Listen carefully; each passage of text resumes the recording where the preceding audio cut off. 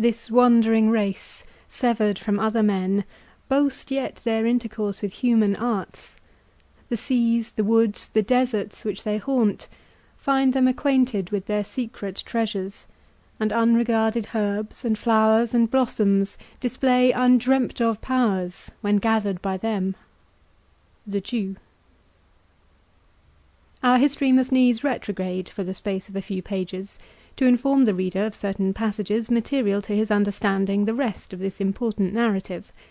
His own intelligence may indeed have easily anticipated that, when Ivanhoe sunk down and seemed abandoned by all the world, it was the importunity of Rebecca which prevailed on her father to have the gallant young warrior transported from the lists to the house which for the time the Jews inhabited in the suburbs of Ashby.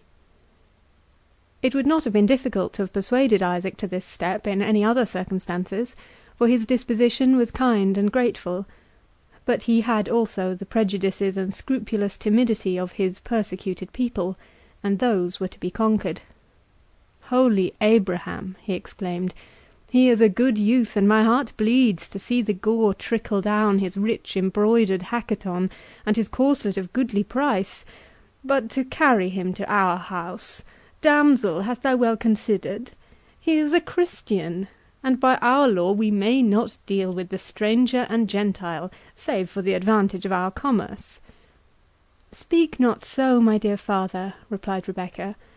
"We may not indeed mix with them in banquet and in jollity, but in wounds and in misery the Gentile becometh the Jew's brother." "I would I knew what the Rabbi Jacob ben Tudela would opine on it," replied Isaac. "Nevertheless, the good youth must not bleed to death. Let Seth and Reuben bear him to Ashby."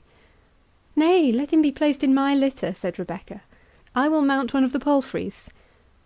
"That were to expose thee to the gaze of those dogs of Ishmael and of Edom," whispered Isaac, with a suspicious glance towards the crowd of knights and squires.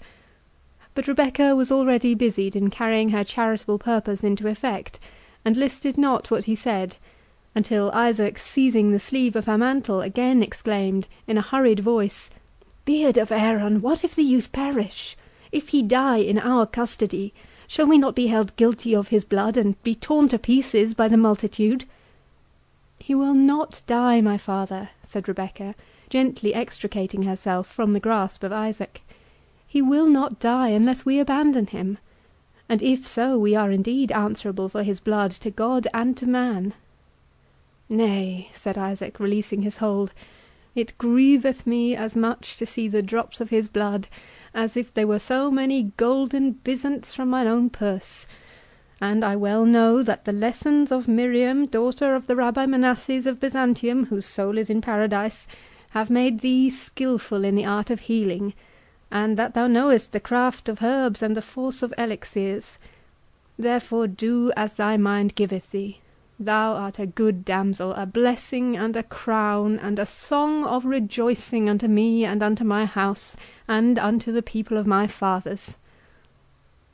The apprehensions of Isaac, however, were not ill-founded, and the generous and grateful benevolence of his daughter exposed her, on her return to Ashby, to the unhallowed gaze of Brian de Bois Guilbert. The Templar twice passed and repassed them on the road, fixing his bold and ardent look on the beautiful Jewess, and we have already seen the consequences of the admiration which her charms excited, when accident threw her into the power of that unprincipled voluptuary.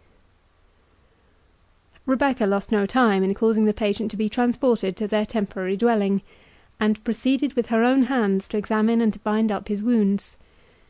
The youngest reader of romances and romantic ballads must recollect how often the females, during the Dark Ages, as they are called, were initiated into the mysteries of surgery, and how frequently the gallant knight submitted the wounds of his person to her cure, whose eyes had yet more deeply penetrated his heart.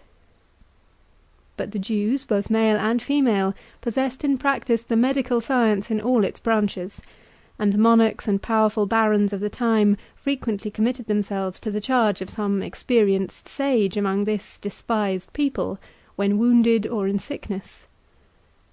The aid of the Jewish physicians was not the less eagerly sought after, though a general belief prevailed among the Christians that the Jewish rabbins were deeply acquainted with the occult sciences, and particularly with the cabalistical art, which had its name and origin in the studies of the sages of Israel.